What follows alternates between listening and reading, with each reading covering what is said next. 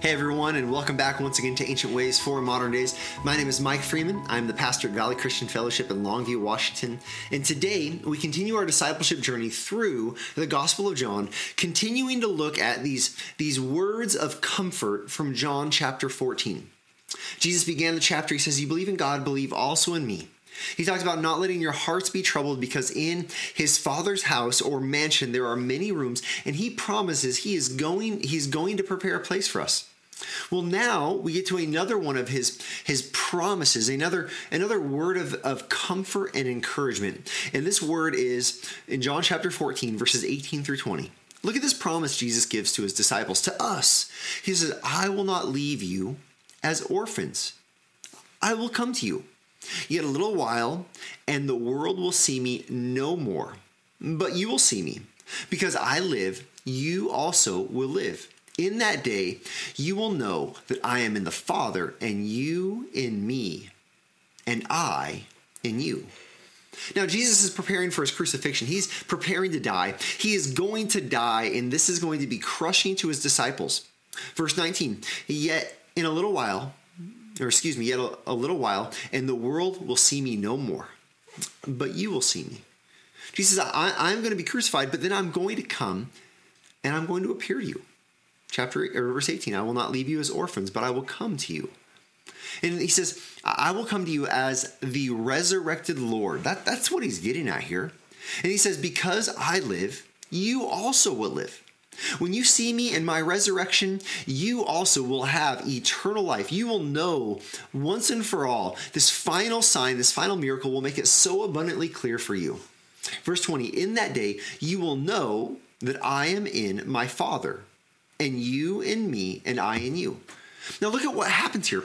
Jesus has been saying all along that I am in the Father and the Father is in me. He's been making this claim of his divinity, and he's been making this claim as the Son of God. And now what he's going to do is he's going to include his disciples into his resurrection life. Because I am in the Father. He says, and you in me, and I in you. What does it mean for us to be in him? Well, this is one of the great phrases in the New Testament. The phrase is in Christ. I think about Romans chapter 8, verse 1. There is therefore now no condemnation for those in Christ Jesus. I think about Ephesians chapter 1, verse 3. It says, "Blessed be the God and Father of our Lord Jesus Christ, who has blessed us in Christ Jesus with every spiritual blessing in the heavenly places." This is the experience that we now have. He says, you will be in me. We are in Christ. We are saved.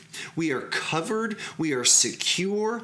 We are in Christ. And then he says, and I in you. Well, how is Christ in us? Well, Christ is in us by the indwelling power of his and presence of his Holy Spirit. Just the previous few verses, he promised his Spirit that would come and be in us forever. This is how Christ is in us. Christ is in us as his Spirit dwells in us. This is the incredible picture of our fellowship with the triune God. Jesus is in the Father is in Jesus. We are now in Christ, and Christ is now in us. How is Christ in us? Through the Spirit that dwells in us. Look, we have access, we have relationship with the triune God. We are included. This doesn't mean we're God or we become gods. No, this just means that we are covered in his salvation. We are secure in Christ, and now the Spirit dwells in us. Look, when Jesus says, I will not leave you as orphans, I will come to you, he makes a wonderful promise. And this promise is what the believer experiences today. Christ is with you right now if you have trusted in Jesus and his death and in his resurrection. This is what you hold to in those moments of loneliness. This is what you hold to in those moments when it seems like no one gets you, or those moments of betrayal, those moments when you seem like you're out to sea, drifting on a raft, and you have no sail and no oar whatsoever. This is the promise that we are not alone. We are in Christ, and Christ is in us.